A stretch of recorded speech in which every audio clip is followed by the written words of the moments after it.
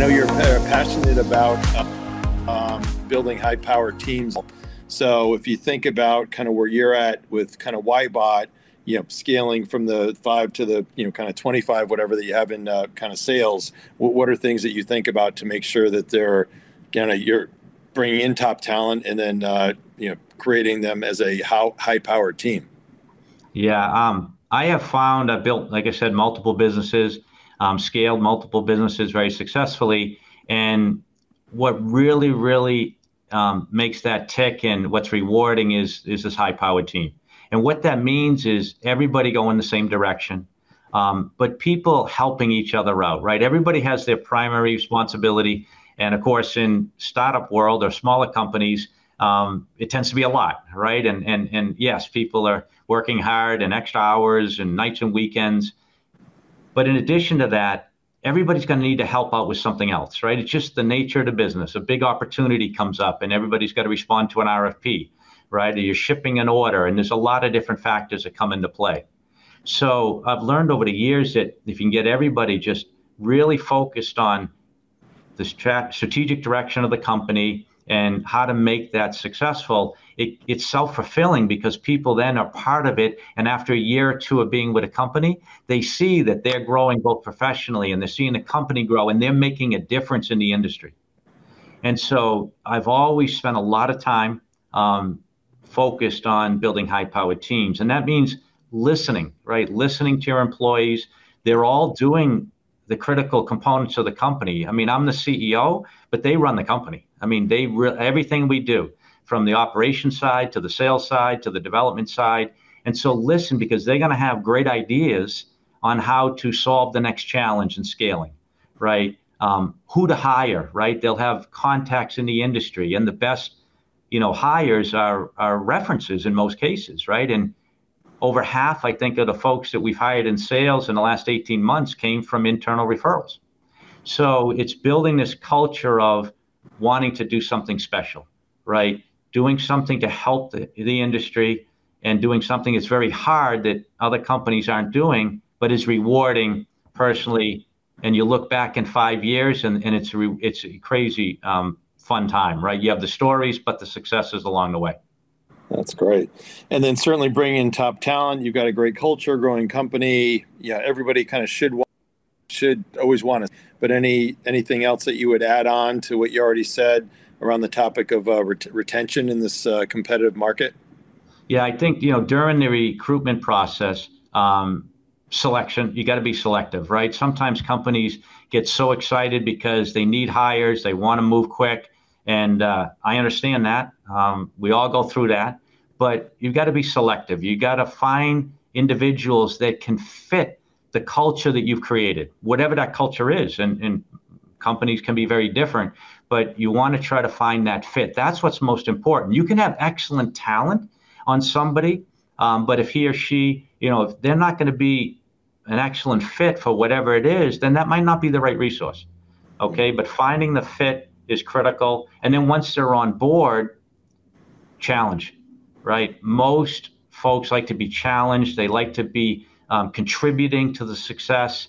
And so you have to, yes, all your managers have to focus on that. It has to be a core, criteria of the company where you're driving, pushing them, but at the same time, allowing them to grow both personally and, again, in sales from a commission point of view. And if they do that, then they'll likely stay for a long period of time. Any example maybe from your past of kind of a bad fit and why that you maybe learned from? Yeah, we've had, just even at YBot, right?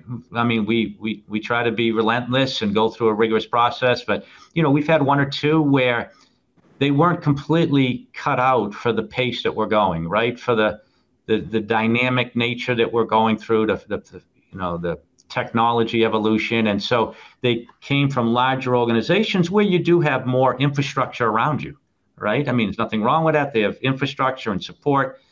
But when you're at YBot, like I said, we're moving fast and there's constant changes. And so, yeah, we've had one or two over the years, not surprised, right, where they weren't as comfortable with the changes in the pace that we're moving at, right? And so, yeah, they're not the ideal fit for where we're going as a company. Well, and then certainly, communicating, especially in these times where people aren't necessarily as kind of office centric and everything else. What are some things that you've done communication wise? Yeah. So, I mean, video collaboration is a pro and a con, right? I mean, it's we love it because it's come a long ways. This type of technology that we're using today, I mean, if you go back 5, 10 years, it was a lot more challenging. So that has obviously made a big difference. At the same time, you can't just rely on that. It's tendency is you can, right? Oh, just get on another video call. But a lot of individuals are tired of video calls, right? At some point in time, right? They only can take so many. So we have a number of remote employees. We support remote employees. It can be very effective. We bring everybody in a couple times a year, right? We bring everybody in to our headquarters, both for business, strategy, planning, and stuff like that, and some fun, right? Doing activities all together as a team. So in addition to, yes, the constant communication with video collaboration and stuff like that, even though we're going at a fast and hard pace and expect a lot of our employees, at the same time, look, we want to enjoy the journey, right? So twice a year, that's the frequency we've chosen right now. Maybe it'll be more or less in the future, but we do twice a year, get everybody together. And then we also, try to do local events. I mean, obviously, some of the remote folks can't participate in all those, but we'll do family barbecues and stuff like that. Awesome. What other type of events have you done bringing people together? Yeah, so we've done, apple picking and escape the room, the escape the room puzzles where we have sales challenging engineering. Randy, you would like that. That's a really good one, right? You put the engineering team against the sales team and throw them into the escape the rooms, golf. I mean, the engineering teams must win. Well, I'll tell you, it's closer than you would think. I mean, it's just it's fascinating when you set those teams up. But golf, we just do a variety of. We try to change it up each time, right? And just get everybody together, do some team building. But get outside of the work environment where you get to know people. And in sales, I mean, you can appreciate this. It's very similar to your customers. Right. The goal with your customers and building relationship is getting to know them. Right. And what are their personal interests and what do they like to do? And that way you can just have a conversation and not always be work related, which is important, obviously. But you've got to branch out a little bit, especially in this crazy world we've been in the last 2.5 years with COVID and people, unfortunately, a lot of them, at home for most of the time and not getting out. So we try to break that up a little bit and have some fun along the way. That's great. I do a post on LinkedIn each week, which is old school, I'll usually get in debates with people about I'm again old school, but doing face-to-face sales calls versus these Zooms, and I think one of the downfalls of COVID is having a lot of sales teams, lack of better words, because of this, get lazy and not have that kind of urgency and desire to get their butts on the road, whether it's a car or plane, and have those face-to-face, relationships and those face-to-face meetings. Yeah, it's not just for the work, but as you said, to build a relationship around kind of some of those non-work areas, right?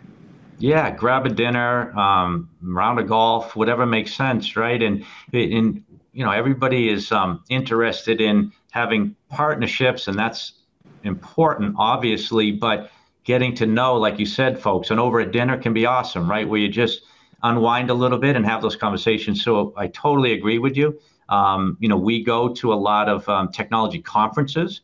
And one of the reasons why we do that is, yes, I want the sales team, I want the executive team to get out there, right? Talk to the customers, meet the customers, just to see what, their experience is, both work and non-work related. Yeah, that's great. What about kind of changing topic a little bit here is if you think about your past kind of sales leaders that you respect and why? Yeah, there's a couple of interesting ones that folks may or may not know, but they both were CEOs, but they came from a sales background. John Chambers at Cisco. Yep. And Randy, John Chambers, right? But he was very, very well known and respected in the industry with his sales expertise and his support of the sales organization. And I competed with Cisco for a good portion of my career, but did respected. The company was, a strong company, and John Chambers was a great leader, and he really set a very high standard for those that know him, worked with him, in terms of the sales culture and how to take care of your customers and listen to the customers. So John Chambers was one coming up through the networking career that I did over the last 30 years.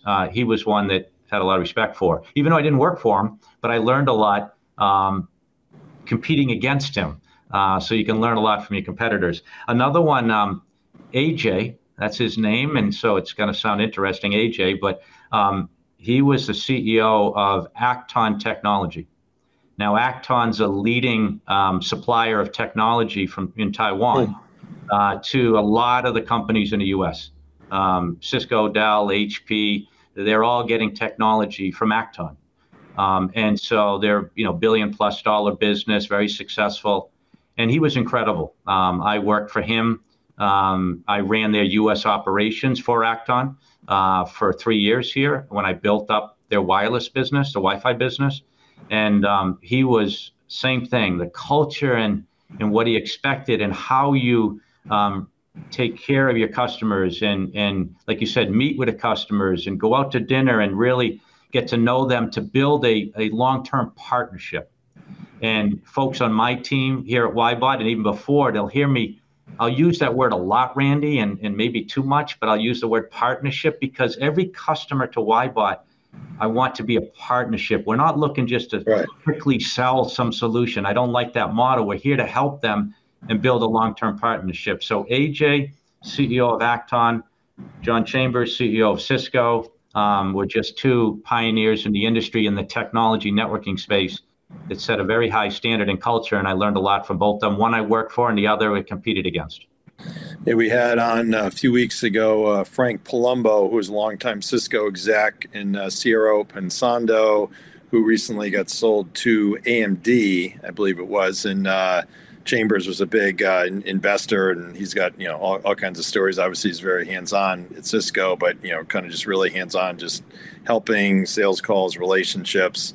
And one of the takeaways I've gotten from John over the years is he's amazing. If you've seen him present, he'll kind of walk around with the crowd. So if you're in the crowd, you're paying attention because he could be cold calling me any second.